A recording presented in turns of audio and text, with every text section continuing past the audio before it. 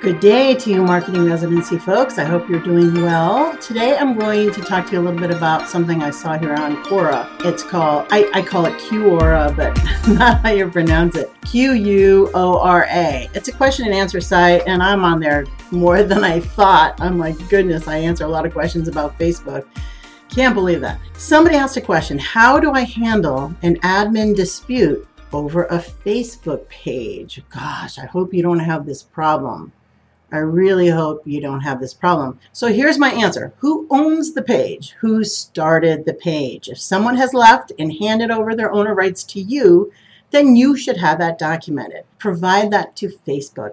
Don't let others take over. Use the editor status wisely. In other words, everybody else should be an editor if you're the admin. I always like to have admin rights when I start a page so I can set things up. It gives me a little bit more access. I can handle things a little bit better in the beginning. So then after about 2 months, I'm happy to have the admins bring me down to editor. That's fine. Trust is key. Try and keep the conversation positive. You should have the name, address, and phone number of everyone on your page so they can't hide. Also, never allow someone to be an admin on your page if they are using a fake profile page for themselves. This way you will never really find them again, right? Be wary of dealing with people that feel the need to use a false front, especially when they are an admin on your page. No way. I hope that helped you a little bit. Always try and make sure there's not a ton of admins on one page because somebody gets mad, they start killing people off.